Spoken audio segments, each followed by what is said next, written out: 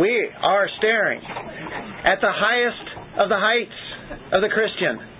This is most glorious to us here in Ephesians. I heard a preacher on the radio say exactly the same thing about the place that he was teaching out in Scripture.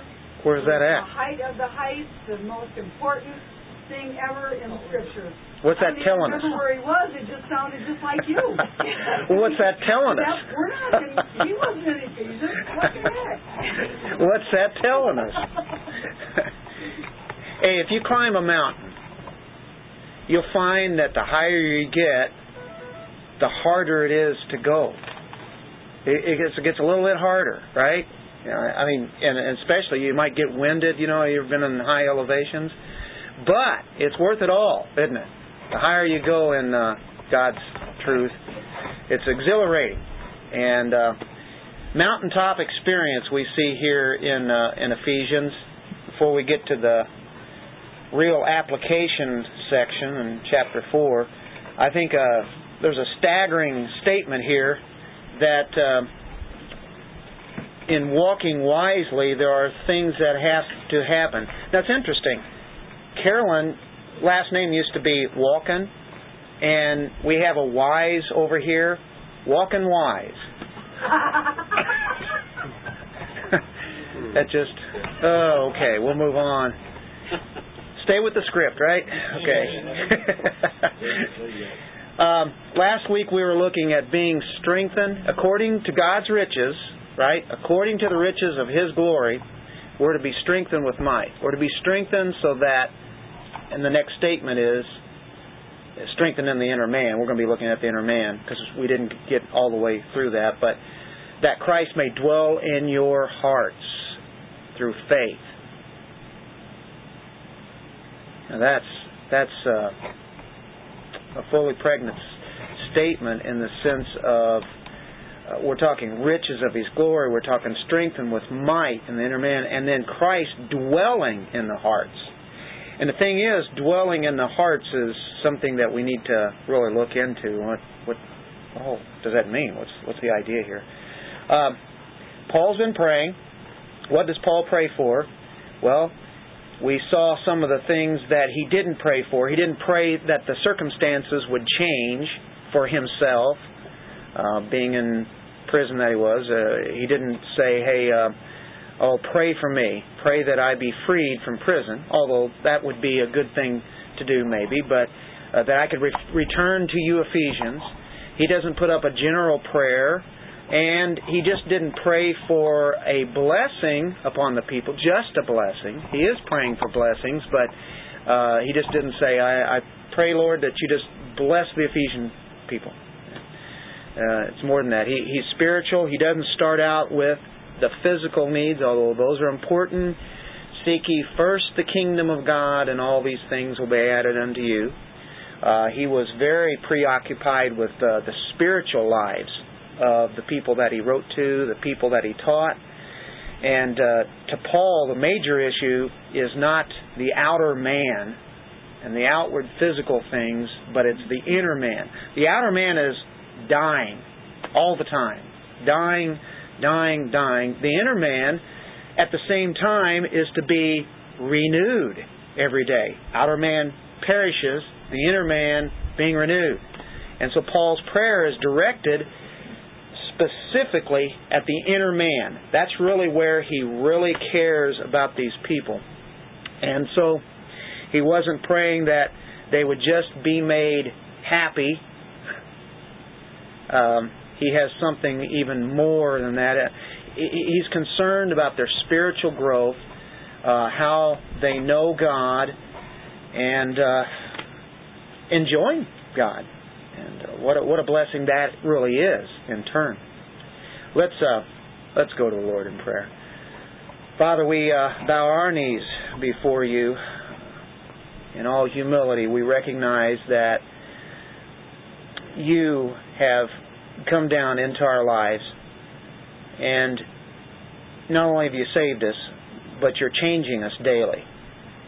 And may we ever be committed more and more to just letting you hack away at the sin in our lives that keeps us from knowing more who you are and being able to live that kind of life that would respond to the life of Christ. We just desire that your Holy Spirit would show us in your Word how much more that we need to be conformed to your very image, the image of Jesus Christ. And now we look to you for you being our teacher, delivering truth out of your Word. In Jesus' name, amen. Well, I was talking about, he's concerned about their spiritual growth, and not just that things would go, just perfect in their lives, because he knows that that's not probably going to happen.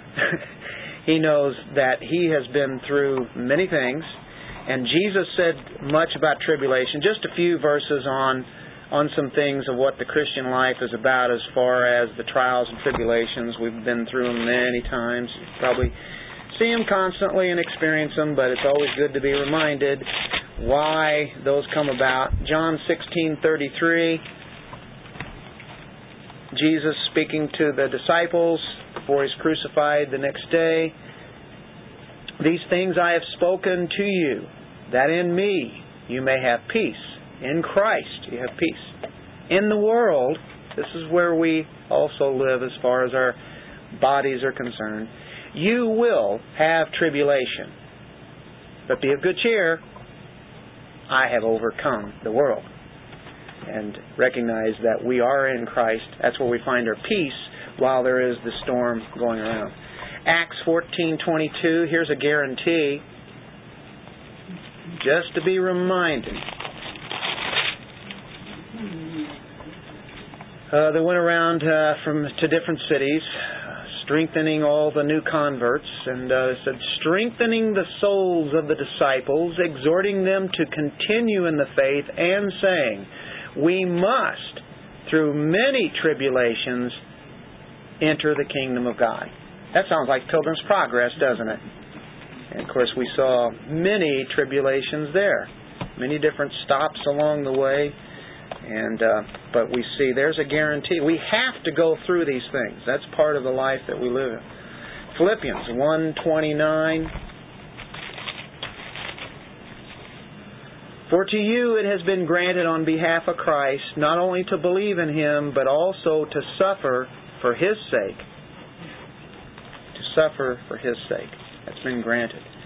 2 Timothy 3:12.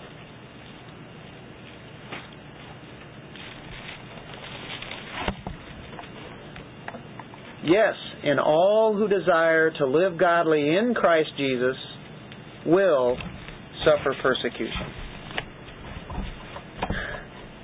Nothing like having some encouraging words to start the Bible study off with, is there? While there is sin left in this world, there will be troubles. That's the idea. Now, what we have to do is build up our resistance. And this is kind of what Paul is praying for as we look in verse 16, that He would grant you according to the riches of His glory to be strengthened with might. You see, Paul knows that he's gone through many things and will go through many things, and he needs strength with might because of those tribulations. He knows that everybody else that's a Christian is going to have that too. Through His Spirit in the inner man. We'll stop there. We build up the resistance in a similar fashion. I think you can compare it to the body.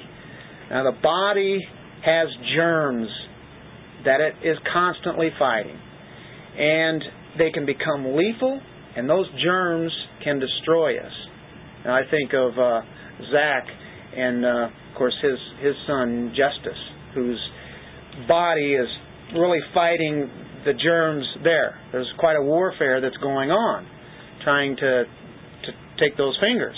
And so you keep praying about that because it's not good yet. It's bad. We don't know how bad it is. They haven't got the results. But the deal is, when you have infection, the body has to deal with it. And so we've been given this mechanism. to resist attacks. And we don't know how many battles that our bodies win. They are constantly fighting. They win constantly because of all the germs. It's just sometimes the battle takes a little bit longer and there's a little bit of a retreating sometimes. There can be infection, but there can be resistance to it. And we think of some of the things that can help us to prevent certain things, like taking care of the health. Right kind of foods definitely help. Exercise definitely help. Then come along the drugs, the prescribed drugs that can deal directly with invading germs. Good thing, but the medicine doesn't build up resistance. It goes and attacks the germs, but that's all it can do. It can't be building up your body. So the matter that Paul is interested in is building up the resistance. Build that up so whenever the attack comes, that you'll be so strong that you'll be able to fight it off and you will be able to take heart. Go to Luke 18:1. Jesus has a little bit of an encouragement here.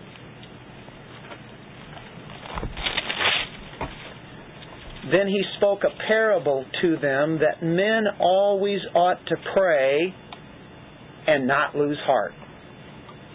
So I would say prayer has a big advantage in being able to attack the germs or that sin that is so much wanting to invade our lives. We always ought to pray and not lose heart. Keep encouraged. Don't lose heart. Keep that strength up. Hey, isn't there a radio show called that? Or something? Or the theme is based upon that? Take heart? Yes. Wow, that voice sounds familiar.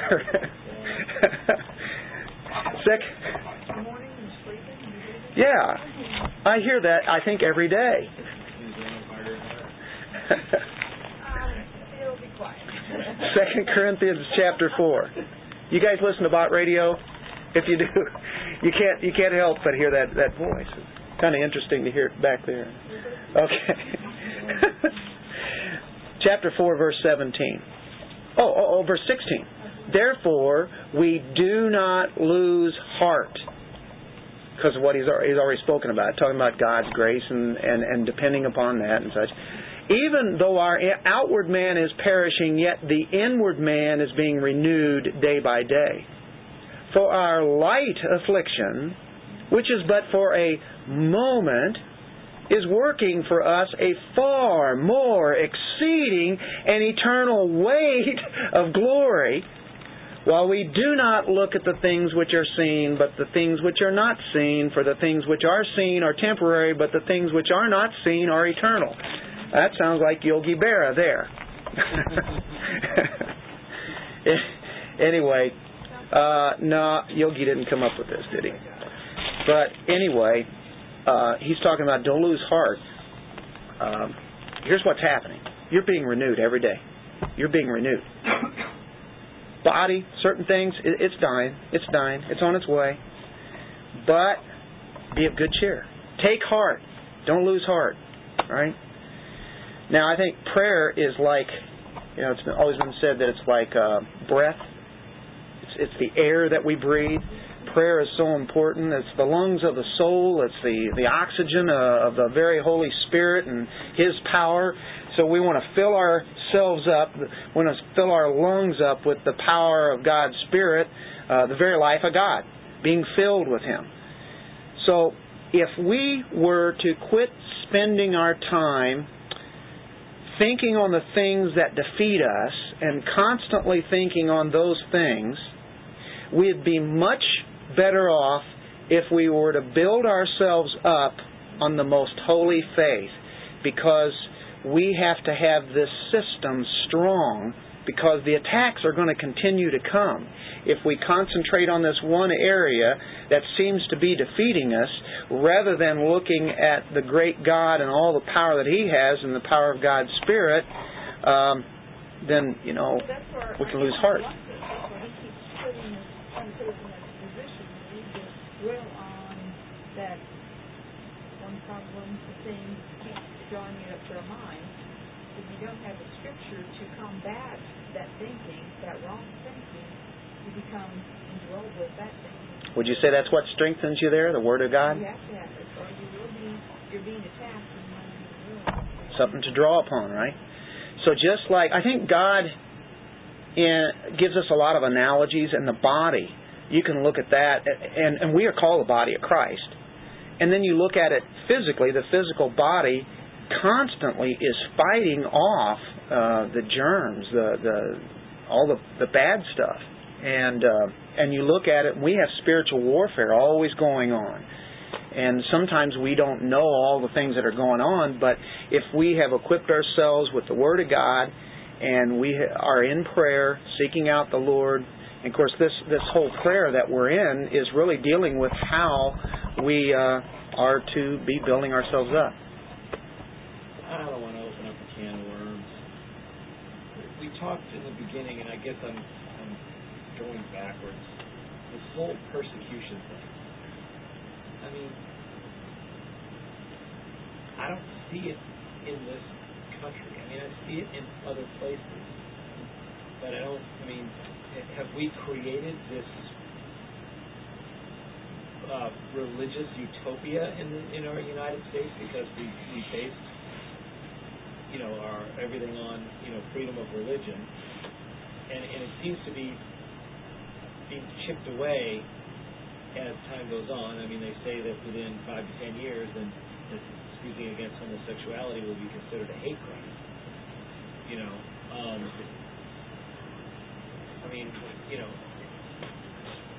I just don't see the persecution and the tribulation, and I'm wondering if, are we not doing enough to deserve it, or are we not doing enough that we would be persecuted? I mean, if we were banging on everybody's door every weekend and trying to present the gospel to them, then sooner or later someone would shoot us. Is that persecution? I mean, that's an extreme way of looking at it, but aside from maybe a snide comment at work, or people are being killed for their faith overseas, and we're not. We're so far from that here. I think we're so far removed from it that we don't even recognize that it is persecution a lot of times. You think that the Lord has kind of given us a little window here in this country? It's coming. It's coming. You can look at other countries, and there was freedom there at one point in time, and they, just as we are, they slammed the door shut, and that's what I see happening. It looks like, America has been blessed, and we've been given this opportunity that we have royally screwed up, and now the door is slammed shut, just like it did for the Jews. They were blessed, and they were given, the Lord gave them a great opportunity, and they kept it all to themselves, and they just screwed it all up, and then the door was slammed. We're kind of like being logged. I think we're the tail end. Yeah, we'll get it. Don't get in a hurry. Well, no, it's coming. It's coming. That passage in Philippians. Okay, we are called to suffer for the gospel. Yeah, I suffer economically because I give. Okay, I don't have whatever I want or whatever, and there's a lot of people who give and have whatever they want as well, and we talked about that last week, so we don't need to go through that again. But the suffering for the gospel is just, it just seems so far removed from what actually happens. We are coming from. But there are, it's a personal thing right now. There are people that have not gotten promotions because they wouldn't go along with whatever because of their convictions, and so they're, that's on a personal level. But it's coming, Bill. What I'm watching going on, what I'm seeing is a lot of mental suffering going on with people, and this is, like I said, the structures of feeding. The kids don't, like we're doing right now with my sister, and to watch what her kids are going through, and the hopelessness that they do not have because they have no family left, and the destruction is going on. Well, like for instance, the dad doesn't want his daughter to go to church.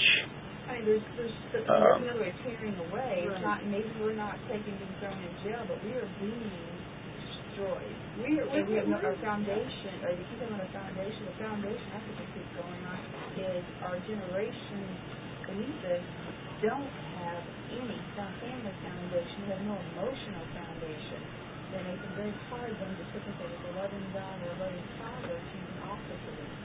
So there's another kind of persecution that goes on, but I don't think it's a physical so much. But that's physical. It's coming. Yeah, it's physical. But there's a mental one, a lot of depression that goes on also. It goes to extremes, either way. Anything from what we're hearing about in Muslim nations and all across the world, it seems like everywhere you go, pretty well, the persecution is much higher than what you'd ever even dream about here, down to the point of if you witness to someone about Christ and it makes them mad and then they start making fun of you or slur you or something. I guess you can take that. I don't see that myself as a persecution. I guess in some degree it can be, but people have lost their jobs because maybe they are committed to, let's say, a Sunday working, or because of their beliefs and they don't want to go out partying with the other people, so therefore the pressure's put on them, and so it's either you be with us or you're out. Those kind of things. I guess that could be a mild persecution. Or if people are losing their jobs, that's pretty heavy, especially when you take a family income away, which I've heard of that. It's hard for me to identify like what you're talking about. I think the church has had it, I guess you can say, so easy, and we become fat. And you think of the days of the early church when Peter was writing, they were under heavy persecution, and through the Nero and the leaders of Rome until around the third and fourth century, and all of a sudden it became the cool thing. And then the church was okay, and everybody, it was a state religion, and everybody that was born in that empire, the Roman Empire, now was a Christian. And that is probably one of the saddest things, because the church really had a fatness to it, and who was really real in that. And for 1,000 years that went on. And, then the Reformation happened, and you did have a lot of persecution there where people died, lost their lives because they stood for the Word of God, even the pre-Reformation. It's been going on and on for thousands of years. Areas that the Reformation started. Yeah. They're reaping the results of it. Yeah. I mean, again, I think that people got fat and lazy, and they all relaxed and said, "Oh, well, we're all good now." And the same thing is happening here. It's a slow process, but we're... Well, you always heard the seed of the martyrs, or the blood of the martyrs, is the seed of the church. Don't worry about it. I think I'm being persecuted for bringing it up. That's right. You're getting it right here. Okay. Now, I brought that up. I started it, so I finished it. Now, move on. Okay. The inner man. All right. To be strengthened with might through His Spirit in the inner man. What's the inner man? I think it's one thing to understand your riches in Christ. And it's something else to get that ignition on. That's what we were talking about last week. It's one thing to know what the owner's manual says, to know what you've got there, but it's something else to turn that car on, to make it move, to get it going. To get all this power and all this resource that we have, all the riches, that we have, still it has to get up and be moving. You start by being strong in the inner man. It comes from the riches of His glory, and then you're strengthened with might. Then because of that, which means you're being controlled by God's Word. You're being controlled by His Spirit. Colossians says being filled with His Word. Ephesians says being filled with the Holy Spirit. The two go hand in hand. And so when that happens, the inner man is now opposite of the body, or the flesh, and all its functions. The inner man is where the life is at. Of course, we looked at the 2 Corinthians 4. Look in Romans 7, where it talks again something like that inner man. In verse 22, "For I delight in the law of God according to the inward man," that new man that's in me, that inner man, that one, that's the one that is to be strengthened. And then you look at 1 Peter 1:3. "Blessed be the God and Father of our Lord Jesus Christ, who according to His abundant mercy has begotten us again to a living hope through the resurrection of Jesus Christ from the dead." So we've been begotten by Him, and then of course it goes on to say an inheritance, incorruptible, undefiled, and does not fade away, reserved in heaven for you, who are kept by the power of God through faith for salvation, ready to be revealed in the last time. And then we know that we have the very aspect of we are of the family of God. So the inner man. And that's what we want to do. We want to continue to retreat to the inner man. Keep thinking inner man. When you realize that your body is perishing, your outer body is perishing, it's fainting, you see the inner man is being renewed, and we don't depend upon circumstances, and we're not controlled by those circumstances, even though they're there. We don't want to be in one dimension, because if we do, we'll become depressed, we become hopeless. My, how many times have we seen Christians be just hopeless, just depressed? But we have a new man, and I think it's in 2 Peter it says we have a divine nature, and that's implanted into us. That's that new man. Now what the devil wants to do is come in and discourage us and make us feel like we don't even have an inner man. You know, make us look at the circumstances. When we're strengthened, we should be able to climb and reach to these great heights that Paul is talking about. Oh, that you could see these heights. That's where Paul is praying about. Where there's a strong man, you're going to have a result, a strong inner man. And what happens, the result is that Christ would dwell in your hearts. Here's the result. The result is that Christ may dwell in your hearts by faith. Or with the purpose that Christ may dwell in your hearts by faith. The indwelling Christ. That's the big point. From inner strength to the indwelling Christ. And that's where it's taking it now to the second point. And then that'll take you to being rooted and grounded in love. Christ dwelling in the heart. What's going on here? Is He praying for unbelievers, that they would become believers, that He'd come and dwell in our hearts? We already know that Christ is in us. Romans 8 says the Holy Spirit is in us. And it's like, why would I pray that Christ would dwell in my heart when He already does? Well, He's not talking about salvation here. In this context, He's talking about sanctification. It's that Christ would dwell, that He would really live there. The idea is, this word here is kat oikeo. Oikeo is a dwelling place. It is dealing with making yourself at home. Kat is down. Down dwelling. Okay, that's the literal sense. You say, what does that mean? Well, the idea in the Greek would be to be at home. To really be at home. To be comfortable with. To settle down at. That Christ would come in and settle down in your hearts. Revelation 3:20, it's used a lot in evangelism, and it's really taken out of context there. In 3:20, "Behold, I stand at the door and knock. If anyone hears my voice and opens the door, I will come into him and dine with him, and he with me." I'll come in and dine with Him. I will come in and I will be comfortable here. I will make myself at home. John 14:23, maybe a little bit different context. It depends on where you're at. But I think what we have here are apostles who are believers, in 14:23 of John, it says, Jesus answered and said, if anyone loves me, he will keep my word, and my Father will love him, and we will come to him and make our home with him.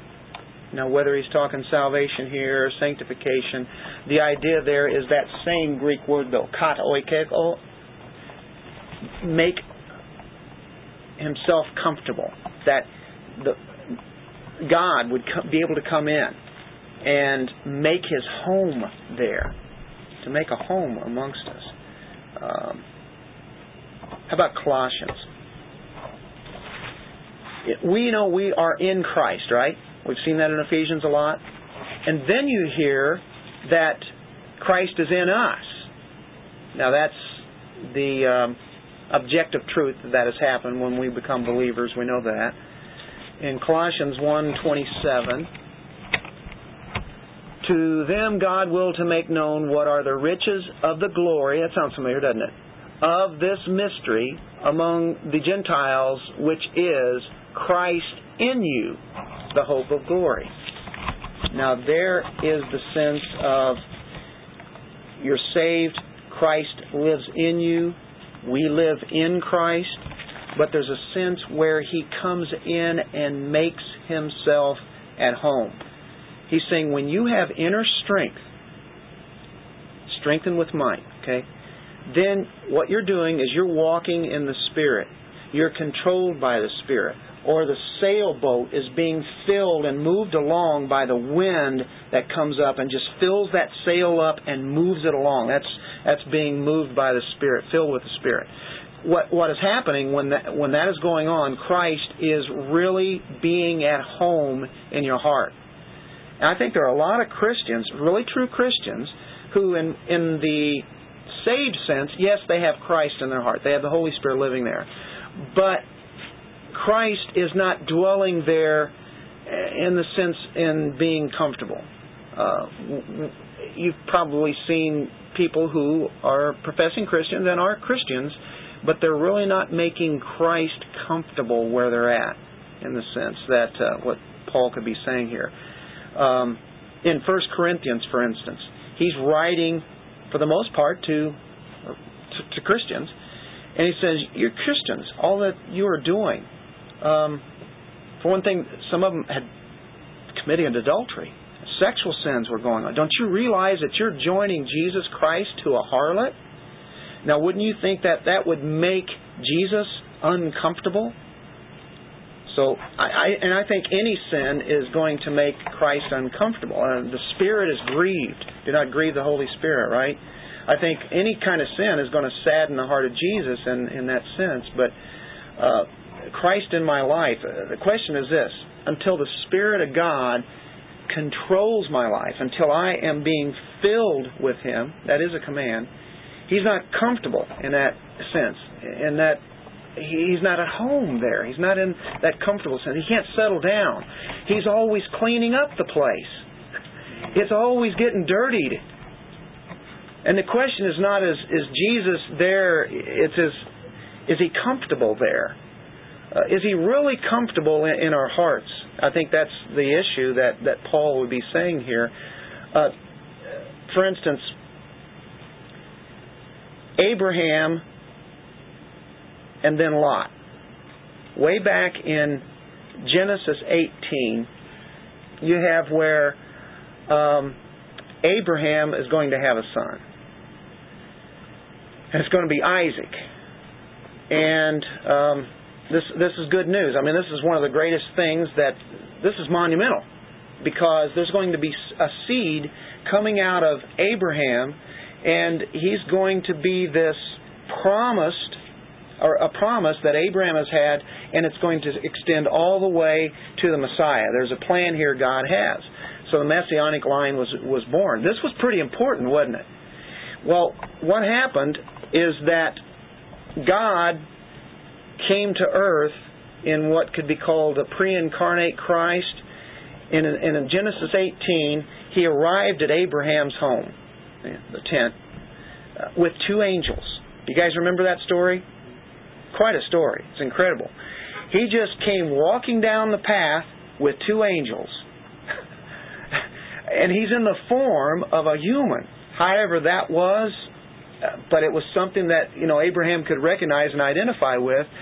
And He comes there, and Abraham and Sarah, they take Him in, and the angels. Can you imagine what kind of company that you are attending to? God and angels. Incredible. Important company, the most important company you ever have.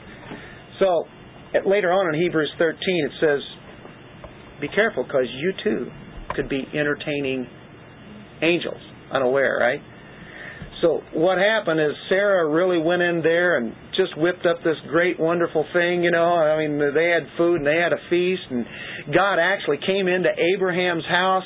Man, they had fellowship. This was an incredible thing. This was a mark in history that's just unbelievable. And so, you know what it tells you? That they were people that God was using, was going to use.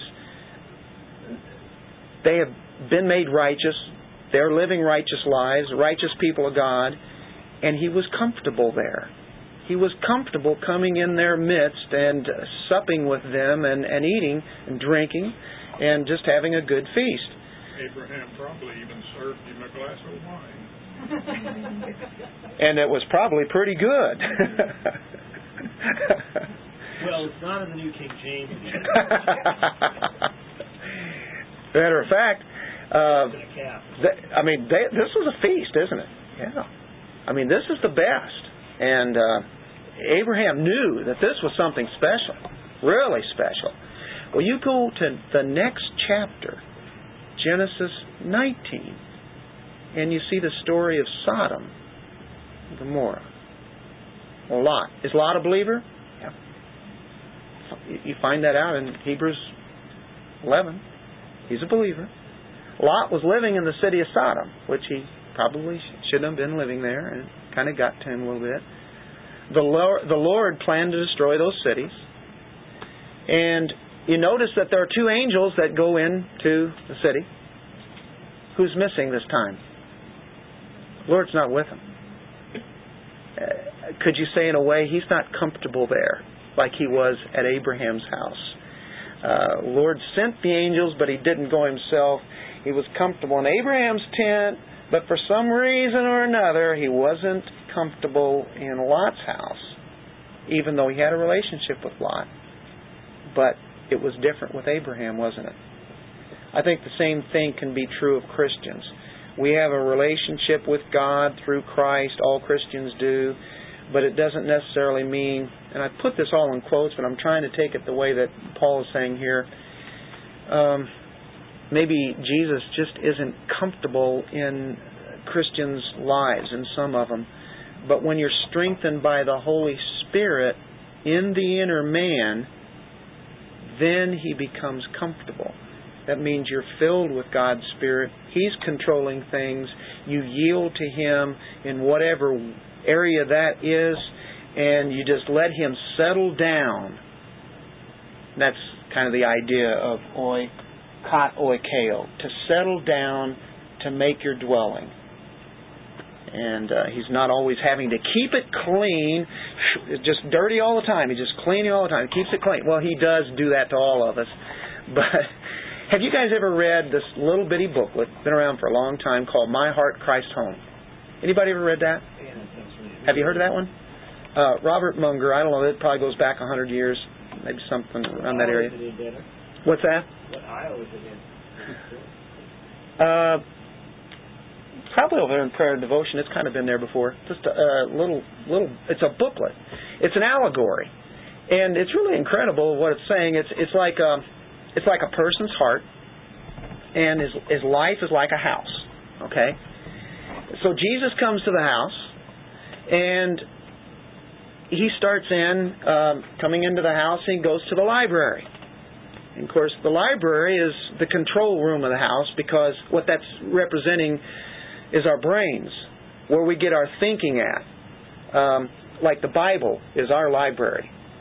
It's our brain. This is how we tune our thinking too, as far as Scripture is concerned. Jesus goes into the room, the mind, the brain, and He finds on the shelves, guess what?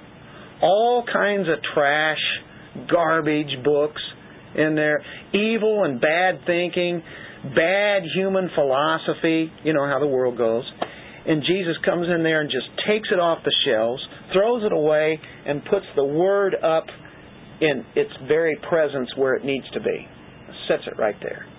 And so there's the library, the control room. Then he goes into the dining room. What do you do at the dining room? Well, you eat there, right? The dining room is representing the appetite, the desires.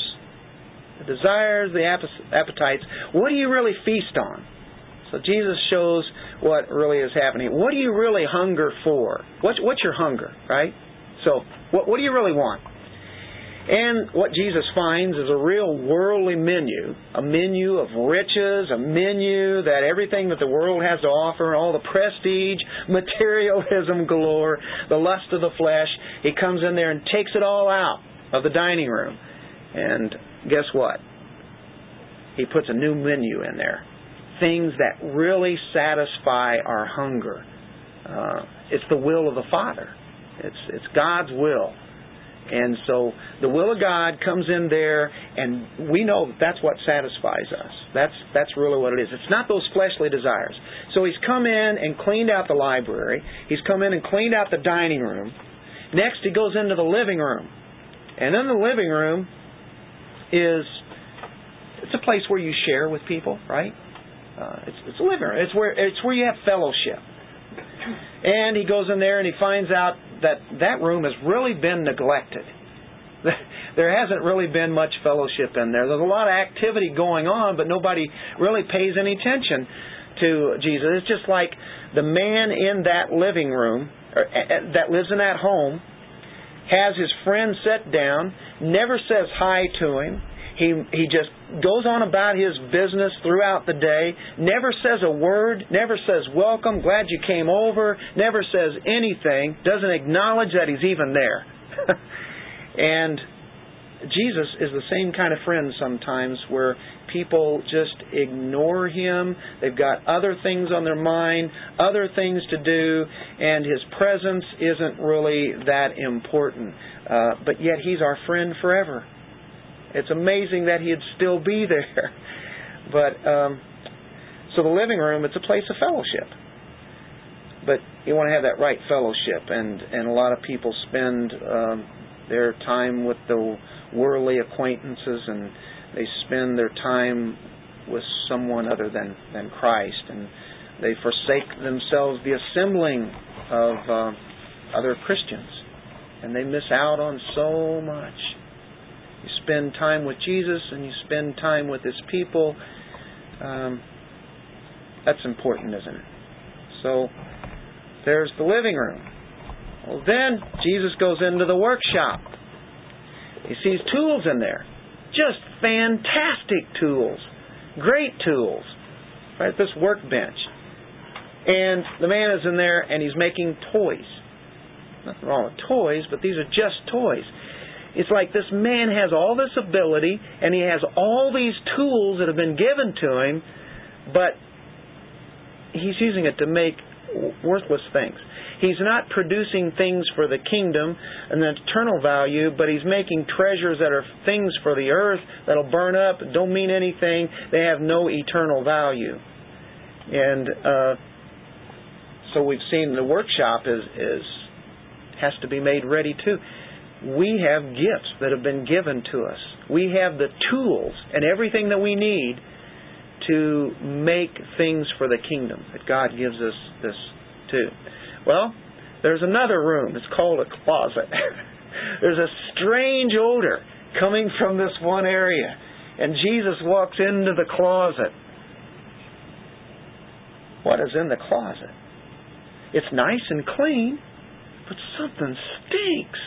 What's in this stinking closet? You ever done that? You went, what is the deal? I don't see it. It looks okay around here. Something really stinks. And the man says, please don't go in there. Look, you've taken all my rooms. Just leave me the closet. Just leave me one little room, the closet. You know what's in the closet? all the secret things this man thinks about and does, and nobody else does, but they're hidden things.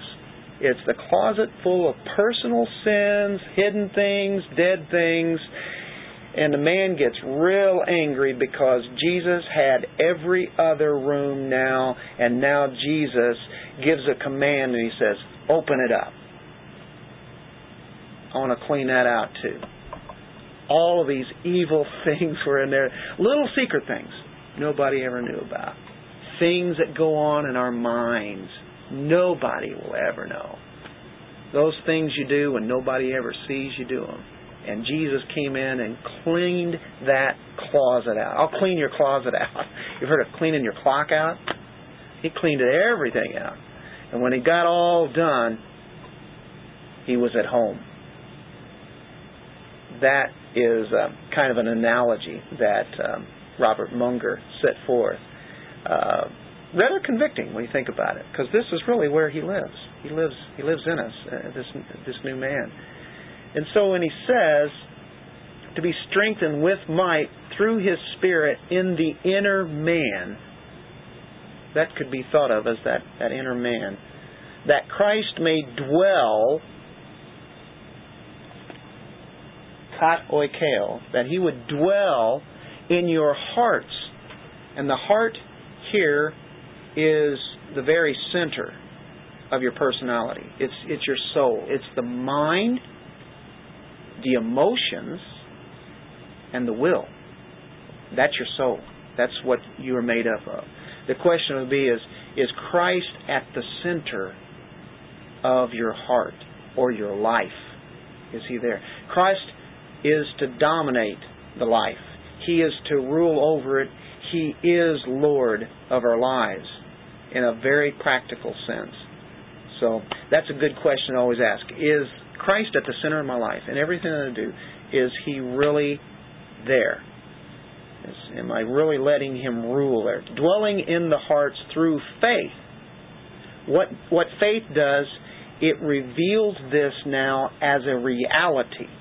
We know that He resides in here in the theological sense, if you're saved.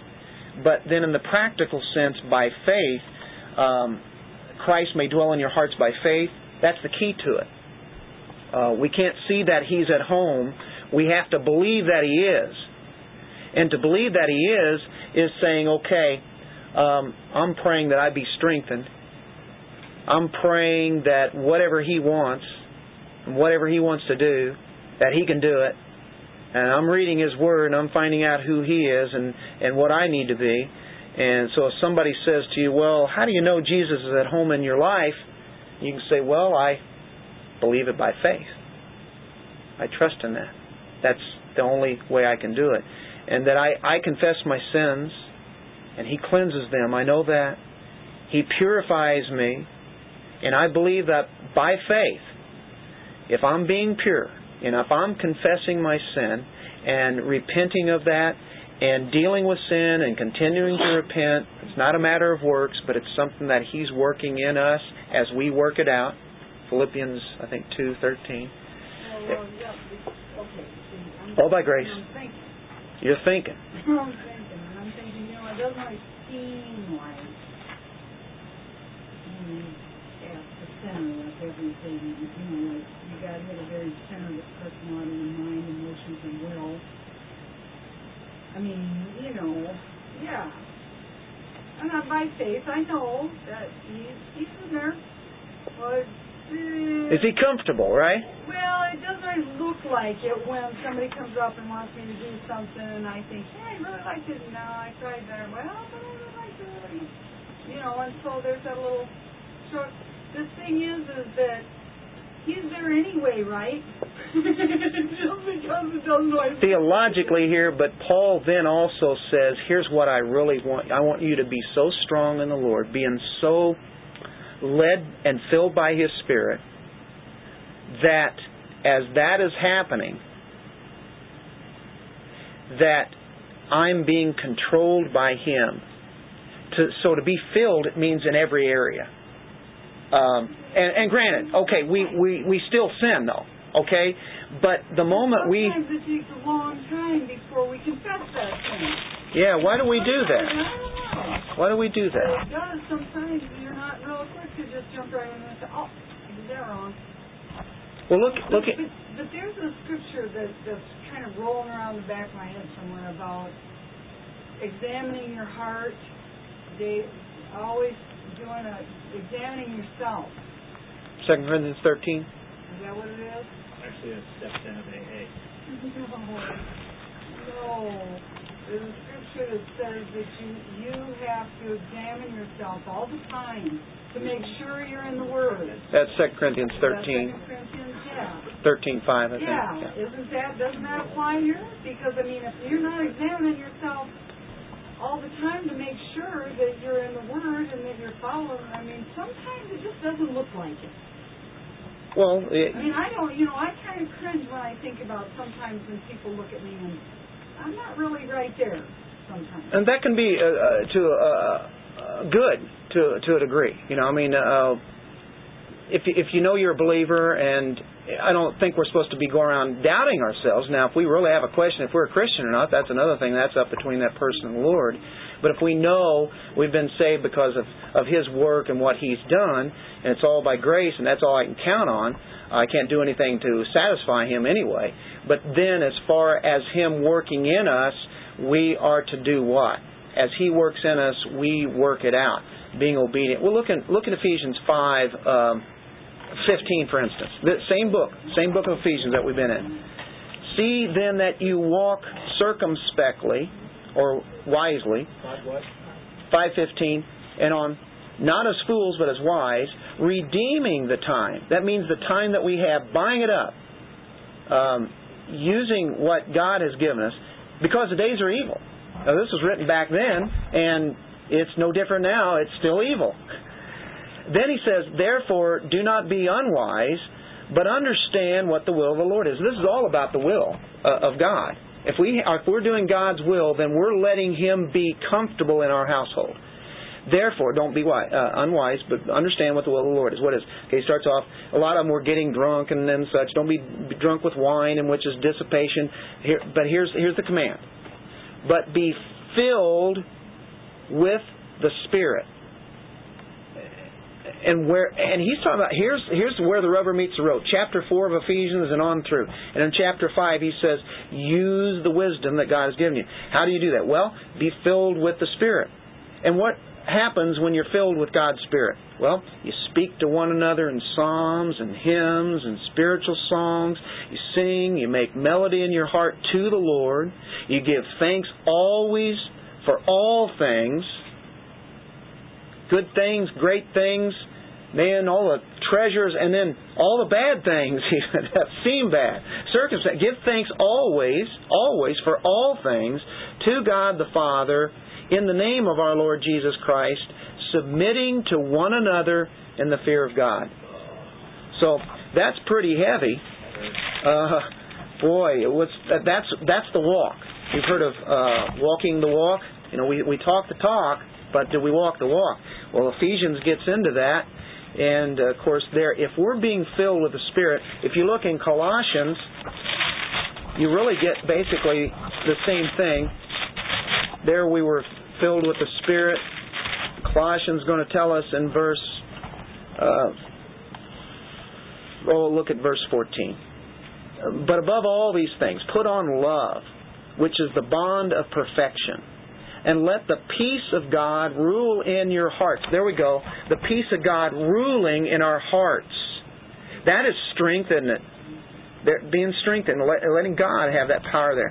To which also you were called in one body, and be thankful. There's a thankful. And here we go. Earlier in Ephesians chapter 5 it said, let the Spirit control you, right?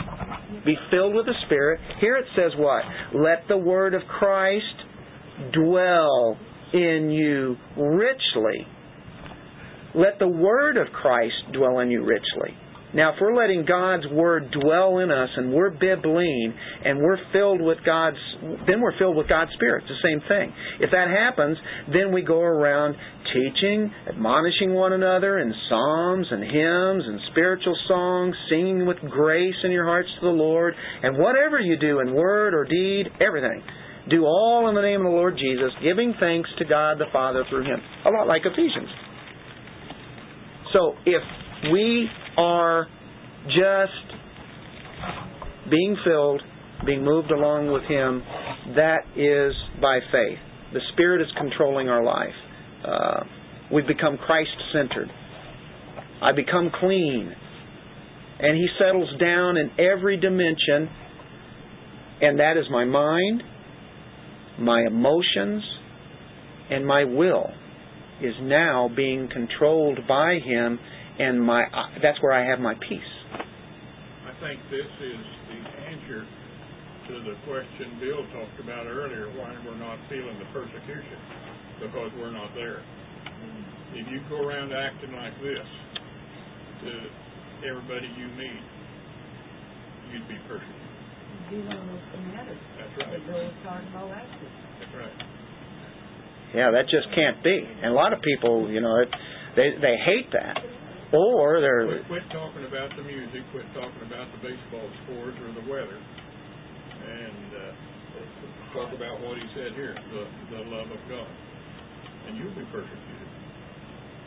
Let's try that tomorrow. Let's see where that might take us. In that contains, we also have to remember, two things. First of all, you already know this. You don't lose your salvation and then get it back the next day, and then lose it and then get it back the next day. The other thing, I think Ray Comfort said it pretty well in his sermon that he gave on true-false conversion, and that is a believer slips into sin, and a false convert jumps into sin. So there's, we all sin, but there's a difference between going, oh, wow, I can't believe I did that, and whoa, I can't wait to get to go and do that. Yeah, like in 1 John, it's constantly practicing that. That is your style of life. That is your mode. That's your nature. Just because you're not all right there, Jesus isn't moving out. No. He's staying there, right? Right. He's still cleaning out. He's cleaning, but He's not comfortable. In this term. And you have to be careful with terms, but I think in this context, that's why we would use it that way, knowing that's what Paul is praying for these Christians who do have Christ in their heart. They do have the Holy Spirit, but he is praying that Christ would be making His dwelling very comfortable there. Okay, yeah. But I'm thinking, if you're still, it's not like, I may not be there all the time, but I know when I'm not, and that drives me to prayer. Isn't that what He's saying there? Making Him comfortable? I'm talking to Him all the time. Well, that's where you're best at, when you're talking to Him all the time. What does He say? Praying always. Then what you have is a Christ-centered focus. When we're praying always, that means we're being Christ-conscious all the time, knowing that we're dependent upon Him. We know He's there. Now, will we let Him come in and clean out every room that we have? Or there's some areas where we would rather Him say, no. You can't have that room. You can get the other place, but you're not getting this. One more aspect of that is that since God works through people, He comes in and cleans, but He also calls in cleaning ladies and cleaning men that come into your life that can either point things out or help you with certain areas. He uses cleaning people. Oh, that sounds like our Ephesians and our Colossians, where it said admonishing one another, singing and fellowshipping. You can't be a rogue Christian. We need each other. Oh, absolutely. You can't do it on your own. How can people miss being with God's people? I don't get it. I don't understand it all. I don't see the excuse that people have. Well, we're all hypocrites, though. Well, we are. I have a question, Penny. One thing that I thought I heard you say was something like sometimes it takes a long time to confess. Yeah. What's a long time? Well,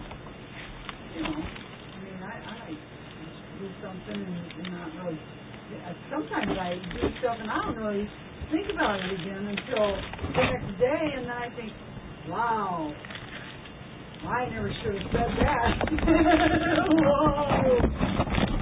You know, but sometimes stuff, you know, it takes a while to realize, oh, man. So that's what our whole walk is about. We're constantly He's showing us again and again. It's a lot of times it's attitude. You've been carrying for years, and you just never even gave it a thought. Don't even look at it. Yeah, and then one day you read about malice or something, you know, it's little things like that. Then all of a sudden you kind of go, oh, I think I might fit that one. Or, you know. So if you are conscious of something, though, means you've been reading too much in the first place. Yeah, no. No, I mean if you're conscious if you're happen. convicted that you need to confess. Yeah, no. I don't try to justify my evil, nasty, wicked heart. When I see it, You know? it just takes me a while to see it. Sometimes I think I'm really good. I don't know how you guys do this, but sometimes I think I am good. Yeah. And then it takes a couple days, and then I say, oh man. Yeah. The moment that comes up, then you know, oh, the Lord's going to work on this one, isn't He? Yeah. Hey, one last passage. We'll close on this. Hebrews 11:13. Look at this. These are the ones that are in the Hebrews 11 Hall of Faith. These all died in faith, not having received the promises. It hadn't come to them yet, but they look at this. But having seen them, that's number one, afar off. They saw that the promises were there. Even though it never happened while they lived, they still saw those promises, and it's for them. Having seen them afar off. Then number two, were assured of them. And then number three, embraced them. And they even confessed that they were strangers and pilgrims on the earth. So they saw them afar off. They were assured, and then they embraced all this. So what it is that whenever we recognize that Christ needs to be settled down in every dimension of our lives, is that we want to recognize this and recognize all the promises that God has given. Noah saw the message, and then he did something about it. Okay? He recognized it. God told him to do something. He was obedient. He did it. Then to be persuaded of that truth, we see it, then we're persuaded, and then we just embrace those promises. Even though they never really saw the fulfillment in their fleshly life, although yet it was fulfilled in their lives as God had come in there and controlled them. And they had that power. They had that sense. So, Paul, just to finish this up, says, okay, I want you to be strengthened with power. And remember, that power is according to God's riches, His glory. In that inner man, that's where you want to be strengthened at. So that why? That Christ would dwell, really settle in your heart. You'll never be able to confess sin. You'll never be able to repent from sin, turn from sin, keep the rooms clean in the house, unless the Spirit of God grants you the inner strength. And of course, we want to be seeking that inner strength always. It won't happen until we say, I want Him to control in my life. It won't happen. You're not going to repent and truly repent of sin until you are strengthened and let Him have control. Otherwise, you're allowing, or you're saying, my strength will do this. We always say, I know it's in the strength of the Lord. Well, how do you get that strength? And we're strengthened by prayer and the Word of God, and of course, the fellowship that we're talking about. Yeah, I can control this. So, we want Christ to settle down in our lives, and otherwise we'll be in constant anxiety. And if that happens, what He's doing is constantly cleaning in a vigorous way, like chastening. That's how He cleans.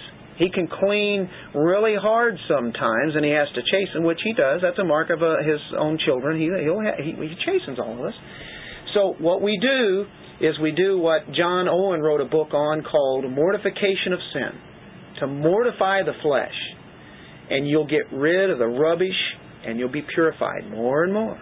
It's not one of those kind of things, boom, boom, magic, and it's all done, because it's an ongoing thing. In Colossians, remember Colossians, Ephesians, Colossians says to put to death your members which are on the earth. And then he starts mentioning a bunch of sins, just a list of them. Fornication, uncleanness, passion, evil desire, covetousness, which is idolatry. Because these things, the wrath of God is coming upon the sons of disobedience. The ones who are not Christians, who He's going to judge, I'm judging, look at this, that's the kind of lifestyles they have. So you want to put to death all of these things. And so anyway, that inner man has to continually be strengthened. So that's what Paul prayed for. Incredible prayer, isn't it? Ongoing, daily mortification of sin by the grace of God.